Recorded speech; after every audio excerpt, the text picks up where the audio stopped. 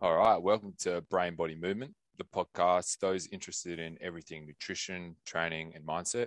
I'm one of your co hosts, Brad, and I'll be joined by Brock. On today's episode, we'll be discussing fat loss fundamentals. Brock, you want to start off with the main one? So the basics of how to lose weight, how to lose fat, because we want to lose fat, not weight. Correct. So the key principle is energy balance. It all comes down to energy balance. Now, for us to maintain our weight, let's use an arbitrary number of 2,000. If we burn 2,000 calories a day and we eat 2,000 calories a day, our weight will stay exactly the same. So what we need to do is either manipulate training, wouldn't recommend that, usually quite difficult to do, or we can eat less food and manipulate that variable. So I'd recommend eating in what is called a calorie deficit. Now, a calorie deficit is the only way to lose weight. You can create a calorie deficit many different ways, but the only way to lose weight is with a calorie deficit. Now, Correct. you've got a good analogy regarding a calorie deficit and banking. Yes. So I'll let you fire away with that one. All right, cheers for that, Brock. Yes, so calories basically just a unit of energy. So if you think of a bank of how much money you have in the bank, say like you said with your 2,000, you got $2,000 to spend each day. If you go over that amount of spending, that's when you start to gain fat. And if you eat underneath that spending or spend underneath that spending, you're going to lose fat, so lose money. So it's a balance of the two. Um, and your body, you've got four ways for your energy output. The main one is called BMR, so basal metabolic rate, and that can add up to maybe 70% of your total daily calories. Then you've got NEAT, which is non-exercise activity thermogenesis. So things like fidgeting, moving my head like right now when you're nodding, just little movements throughout the day, just walking, just unintentional movement. Then you've got your EAT, which is your exercise thermogenesis. So when you're going to the gym, when you're doing cardio, that can add up to about 10%. And your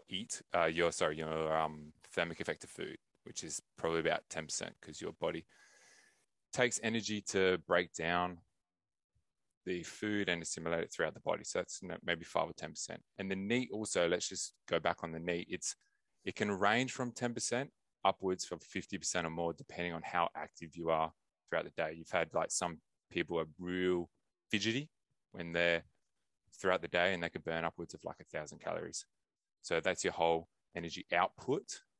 And then obviously your energy input is everything that you eat and drink that all contain calories. And that's your basic energy in, energy out. So for me, that's why I mentioned earlier, it's much easier to manipulate the energy going in rather than energy going out. So a big factor why I always try to manipulate the energy going in is because when you lower the energy going in, the energy out will also often lower as well. So that NEAT will become lower. That's why having a step target can be a great thing, whether it's 6K a day, 8K a day, 10K a day, it doesn't matter. Just as long as you're maintaining the same level of activity. Sure, the fidgeting may go down and the NEAT may drop a little bit, but that can be rectified by lowering calories a little bit further if that's necessary. But as we've said, the main principle is creating that calorie deficit, and it Yep. does not matter how you do it. Yep. Matters for health. You still want to make good food choices for your overall health and to feel good and function well. But in terms of purely fat loss, it's simply a calorie deficit. Correct. Yeah. It doesn't really matter too much on the quality, although that's what we try and strive for. It's more the quantity. Um, and yeah, when you're talking about when you're dropping your calories, also your thermic effect of feeding food will go down as well. So it's like when you're manipulating calories in, it also manipulates calories out. So that's a good way of looking at it. And that's why we keep our protein high because it's got a higher thermic effect of food than the other macronutrients, about 30 to 40%, whereas fat and carbs are a lot lower than that. So it keeps you more satiated. And that's really good that what you need to do when you're in a calorie deficit is like try and not be hungry because that's where a lot of diets can fail is when you're restricting so much, but then you're so hungry and everything just feels like a lot harder. So when I talk about going into fat loss phases, I like what Martin McDonald talks about, and it's unconditional permission to eat anything, but not everything. So when you don't feel restrictive, you won't have that restrict binge mentality when you're going into the fat loss phase. So if we were to say set up a fat loss phase, Brock, how would you go about it with either yourself or with your clients?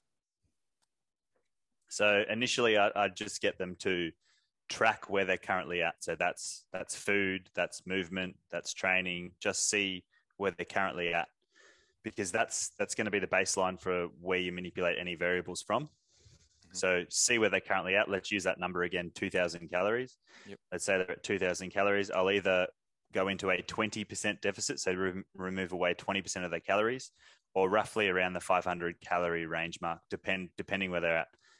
Now, the only factor here would be if someone has been dieting previously coming to me, that may change that variable, but otherwise it's typically a 20% deficit from maintenance calories, or around the 500 calorie mark. It could be 400, could be 600, depending on how high someone's calories are to start with. Yeah, that's why I like going with percentages more than straight out calorie numbers, because you could have, a small young female only on like 1,000 calories, just maintaining weight, and then you're like, 500 calorie deficit, compared to someone that's like of our build when we're upwards of 3,000, it's like 2,500. It's a big difference. So that's why I do like the percentages more than the straight calories. Yeah. 20% is a good number for a calorie deficit, I feel. So now that we've mentioned what kind of calorie deficit to make, that's for people that are tracking. What would you recommend for those that aren't tracking their food intake? Yes. So there's a few ways you can go about it. There's a lot of people maybe just skipping breakfast could be a way of just removing a whole meal, which in turn lowers your calories. You could eat in a certain window. You can choose, say, minimally processed foods. So if you think of like single ingredient foods, things that aren't in packages that could potentially make you overeat. You could practice eating mindfully, a lot more slowly, not being distracted when you eat. Any others you got, Brock? So I'm not a big fan of meal plans, but I don't mind having set times of the day to eat and following some sort of structure. So whether you're looking at a plate and you've got a fist size portion of carbs, a little bit of fats, and a decent serving of protein, 3 meals throughout the day, 2 snacks, whether it be an apple, a little tiny pot of Greek yogurt. I like the 3 complete meals, 2 snacks, plenty of water. That seems to be a pretty basic way of doing it. But I'm not the biggest fan of meal plans, eating the same thing over and over again. The rigidity I don't like. Yeah, we like to take more of like a flexible approach, don't we? When it comes to it. And flexible meaning there's really no set rules. If you're going to go into a fat loss phase, let's say it's maybe you want to either do 12 weeks or 4 weeks, depending on what it is. Your mindset's got to be into it. So it's all right, for these 4 to 12 weeks, I'm going to be doing certain amount over this period that may not be sustainable for long term. We try and look at better sustainable habits throughout, but sometimes it's okay to go, all right, maybe just for this 4 week block, I'm going to be eating this certain way. That's not going to be sustainable for long term, but it's going to get me into a deficit for fat loss in the future. And then we can come back to maintenance for a while.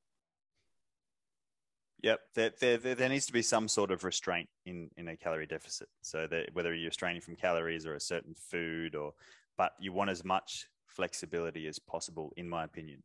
Yeah. So when nothing is off limits, when something is off limits, the question in your brain then becomes, when can I have it? And you may start to obsess over a certain food. So let's say your favorite food is donuts, for example. You love donuts. You say to yourself, all right, 12 weeks, I'm not allowed to eat donuts. It's not on my meal plan. How do you think your mindset's going to be in weeks 8, 9, 10, 11, 12? I reckon you're going to be fantasizing about that donut. And the first thing that you do after that 12 weeks is nosedive into a box of Krispy Kreme donuts. But the question is, when nothing is off limits, it's completely different. So the question is not when can I have it? It's what do I want that best serves my body and my goals? What will help me perform well? The question completely changes. So that's why you want as much flexibility around your food options as possible. But there does need to be some sort of restraint or rigidity to it. Yeah, so it doesn't matter how you create calorie deficit, whether you go low carb, whether you go low fat, keto, carnivore, intermittent fasting. It's all tools in a tool belt. But once you know the principle of calorie deficit, energy balance, then you can choose whichever way you want. I personally like tracking calories because then I can control it a lot more.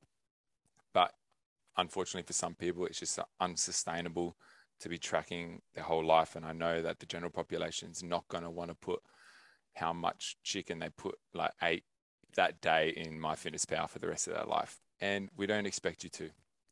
So, yeah. I also want to double back and say that just because keto works for you doesn't mean it's going to work for someone else. But if it does work for you, that's great. Do it. It's whatever works for the individual. Just don't go pushing it on someone else thinking, oh, this is the only way to do it. So if keto, carnivore, low fat, low carb, vegetarian, vegan, whatever they are, whatever the diet is that works for you, the form of restraint that works for you, that's all well and good. Go ahead and do it.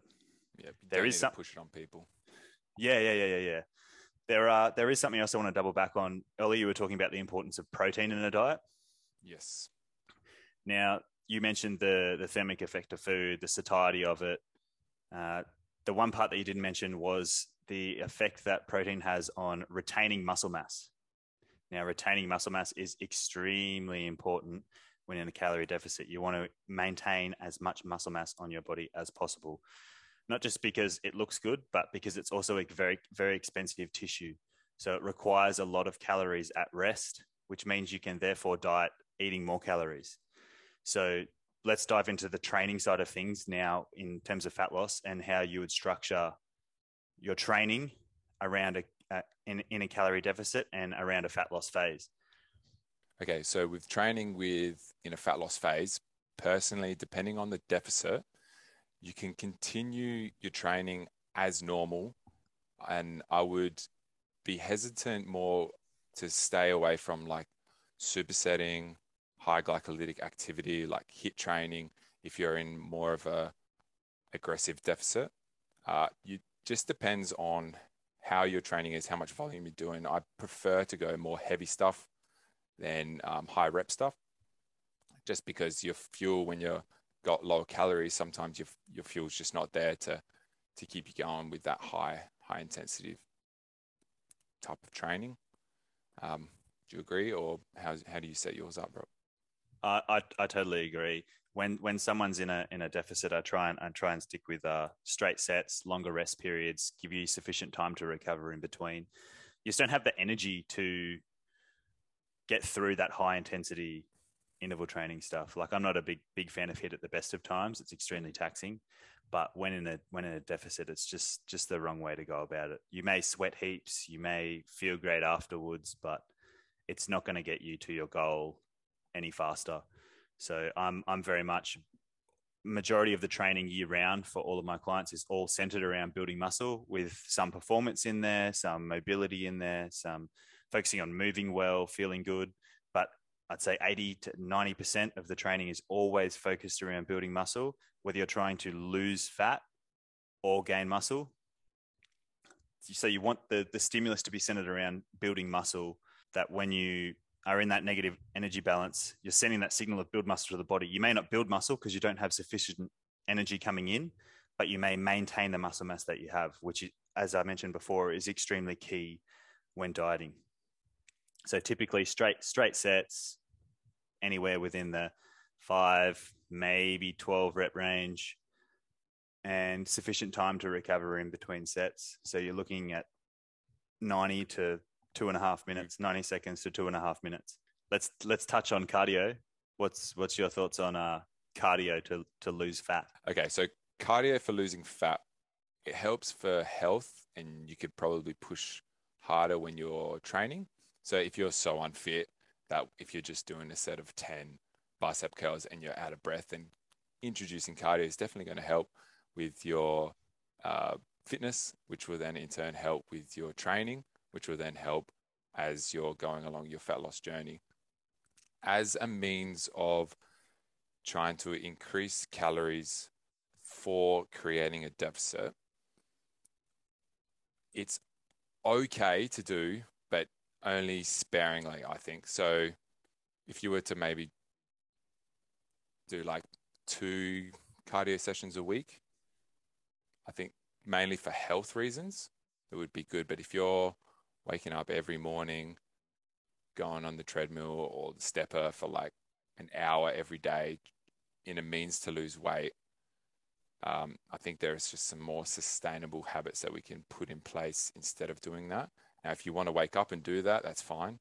But I think if you just remove maybe a chocolate bar from your diet, which would probably equate to about the same amount, that would be a lot easier for you and more sustainable long term than grinding in the gym. And also what we know when we're doing cardio, that time, say you burnt like 300 calories, next time you come back, your body's going to get efficient at using up those calories. It doesn't want to basically, you don't want to die. So your body's trying to conserve energy. So it's going to get better every time that you go onto that treadmill. So every time that 1 hour, maybe 300 calories at the start, is going to go down bit by bit by bit.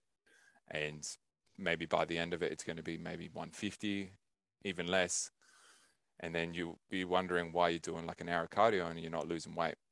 And also you got to think that hour that you spent doing that cardio, your body would have burnt calories in that time anyway. So if you think of it like that, it's probably best to take food away than to add extra cardio.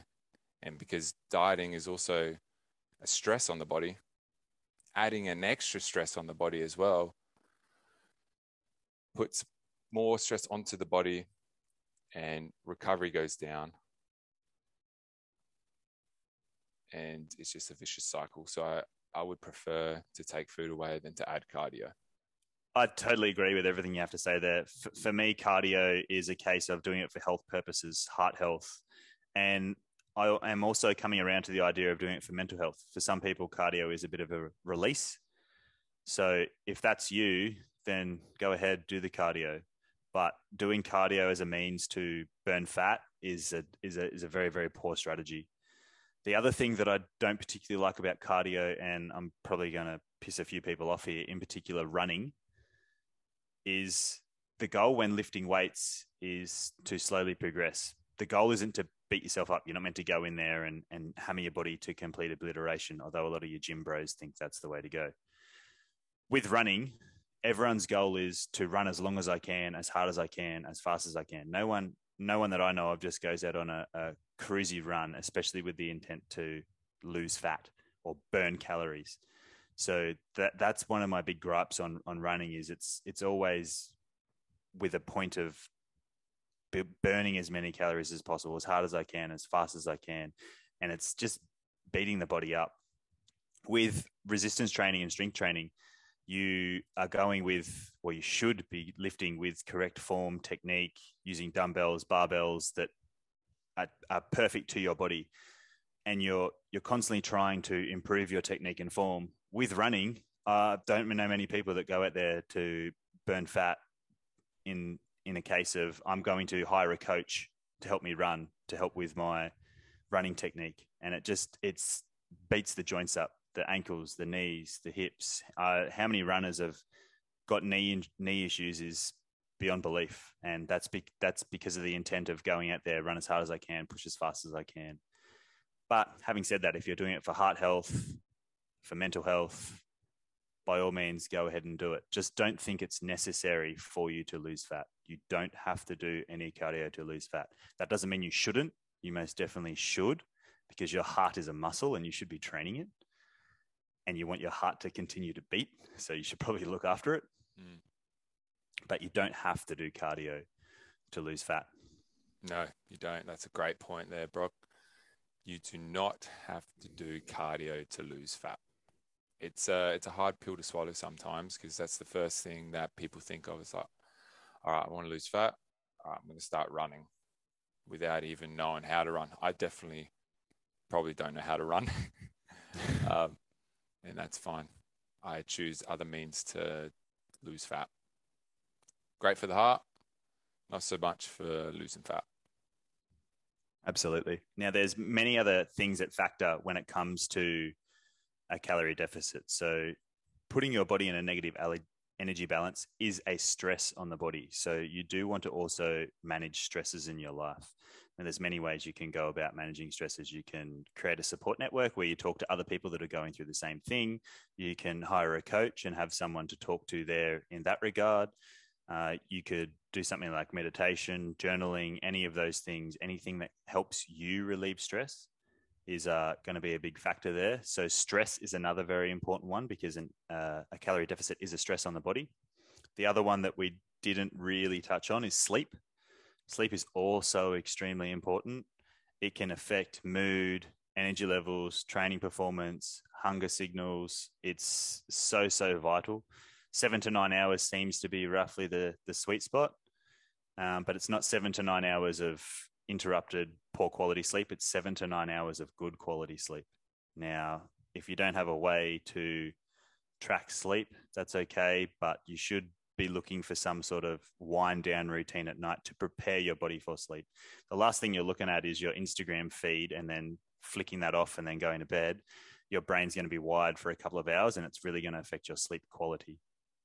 So those are two factors that I think are also really important to look at when it comes to creating a calorie deficit. The other one is water intake. We're like 70% water, so you should be loading up on water. The body can also mistake thirst for hunger. So if you're thirsty, your body may send you a hunger signal, and it may encourage you to eat more. So keep your water intake high. There's this gallon a day metric that people seem to run by, especially all the gym bros, but it varies from person to person. I wouldn't recommend a young female to be consuming a gallon of water a day, but your 250 pound, 125 kilo bodybuilder could probably easily crush a gallon of water a day, but that's just an arbitrary number. I'd be going for yourself. Are you thirsty? Yes. Drink some water. No, you're probably okay. But there are three other factors that we didn't really touch on: stress, sleep, and water. Yeah, no, that's very good. Yeah, just with your hydration and stuff, you do get a lot of your water from food as well. So if you are going, say, on a low carbohydrate diet to lose fat, you do get a lot of water from carbohydrates, as they pull about 3 or 4 grams of water in glycogen stores in the body. So when you're dropping carbs, you're going to be dropping a lot of water, and you may get some headaches and stuff. So it is important to hydrate with water and some sodium. You can just get like a Hydrolyte tablet or something like that, just to keep that up. Just be mindful of that as well. Sleep, yeah, is a big one. I know if I've got lack of sleep, I will be reaching for those caramel koalas, no doubt. So just be mindful of that. Yeah, stress is a big one. So, if you're going through a hard time, stress at work, stress with a relationship, stress of money, and then you want to do a fat loss phase, maybe it's probably not the best idea at the time, because it will be adding a bigger stress on you, and you'll feel like the whole world is against you, when really you just need to maybe just sit back, relax, and try and work out some other things outside of the diet than trying to lose fat. It may not be the right time for you. That's totally okay. It may not be the right time for you to lose weight, and as I just said, it's totally okay. So just prioritize getting yourself right first and getting yourself into the right space to be able to. So that'll bring me to the next point, is sustainability. So you have to do something that is sustainable. If you can't see yourself doing it for the rest of your life, then it's probably not going to be sustainable. So if you can't see yourself not eating a carb for the rest of your life, one, you're a psychopath because bread, pasta, and all the goodies are delicious. So But but you shouldn't be going keto. Like plain and simple. If you like bread, pasta, rice, fruits, vegetables, then don't carrots. I don't know go why keto. they say carrots. It's like, what the hell, man? Don't eat too many carrots. It's like, bro. Get Yeah, sticks, man. Like, yeah. I don't understand people that are so adamant on going keto, but yet some of their favorite fruits is a banana or blueberries. Like that's clearly not sustainable for you. So what you choose to do has to be sustainable long term. Now I get we're probably more on the flexible and tracking side of things, but we're not saying do that forever. So using the food scale, tracking and logging in MyFitnessPal is an educational tool. It's not a forever thing. For some people, it is forever. For me, it's seamless in my life and I can do it easily. For the large majority of people, and if a smaller percentage, it's a stressor. But for the large majority of people, they don't want to do that for the rest of their life. I totally understand that. But it is an educational tool. So if you don't know what a serving size of cereal or peanut butter looks like, I highly recommend you get a food scale and you weigh out a serving size of peanut butter or cereal. It is a lot smaller than what you think. You'll be consuming a lot more calories than you think. Same goes for nuts, cashews, almonds, macadamias, whatever it is. Weigh out 100 calorie serving size and you'll actually be surprised at how little it is. So that's why tracking is not necessarily a forever diet, but it's an educational tool. So you have a better understanding of the nutritional value and caloric density of the foods that you're eating. Now, that can be the foods that you're eating. So it's not necessarily just healthy foods or rubbish foods. But if you go to track something and you go, oh, wow, that's actually 670 calories. I can't afford that in my calorie budget, as you mentioned earlier, then it may stop you from eating that. And you may choose a smarter option that's 400 calories, fits into your budget, and you can maintain your calorie deficit. But tracking is primarily, I use it as an educational tool. And then I try and wean people off it because I understand it's not for everyone. Now, some people actually like tracking. They like the numbers and the hitting a target. And for those people, great, can do it forever. If that works for you, yoo-hoo. But it doesn't work for everyone. So the key principle is sustainability. You have to do something that you can sustain for the rest of your life. There's no end date to fitness, health and fitness, no end date. That's it. You got to just keep those sustainability practices if you want to continue at your same weight. And we're talking about fat loss. So yes, you do have phases of fat loss and phases of maintenance and phases of building muscle. But what we're talking about is fat loss today. Now, there is something I want to give a quick touch on first. Okay. Who fat loss is for? Now, yes. if you've been chronically dieting for years on end, and your metabolism is not in a healthy place, then you probably don't have the right to diet. If you're one of those people that can't lose weight eating 800, 1,000, 1,200 calories a day, then and your hormones are all out of whack, then you need to do something to rebuild up your metabolism and reset your body to a baseline before you're in a position to lose weight. Yeah, definitely. If just eating to live instead of consistently going, I'm going to be on a diet, I'm going to try and lose this fat. I can't have this food, I can't have that food. Just get into the right mindset of, all right, just for this whole week, maybe I'm just going to eat to live. Because that's what you're going to have to do when you finish your fat loss phase is you're going to have to sustain the amount of calories that you're eating. So after your fat loss phase, your maintenance is going to be a little bit lower than when you first started. So don't think that once you finish your fat loss phase, you can eat what you were eating at the start of your fat loss phase. It's going to be because you're a smaller human because you've lost fat. So your metabolism is going to be burning a little bit less calories than normal. Your activity may stay the same and your food will drop a little bit. So it is going to be a little bit less, not a huge amount, but just be wary of that when you come back after your fat loss phase. Yep. Totally agree. Hit the nail on the head there. Beautiful. So we've covered everything fat loss related, or the fundamentals. So energy balance, a calorie deficit, how to structure your training, other stresses, so sleep, stress, other stresses, sleep, Yep. stress, hydration, and then we talked about sustainability. That's ultimately the key. You've got to be able to adhere to it long term. And then who fat loss is for. It may not be for you. So just bear that in mind, that if you've been chronically dieting for years, it's not for you. But that's all for today's episode. We just wanted to say thank you so much for listening to us. If you enjoyed or took any value at all from this episode, we would really appreciate if you took a screenshot and shared it to your Instagram stories. Don't forget to tag us. We would also love if you shared it with family and friends and left us a 5-star review. But before we go, if we can leave you with a few things: make your damn bed, get your steps in, and be kind to one another. Cheers.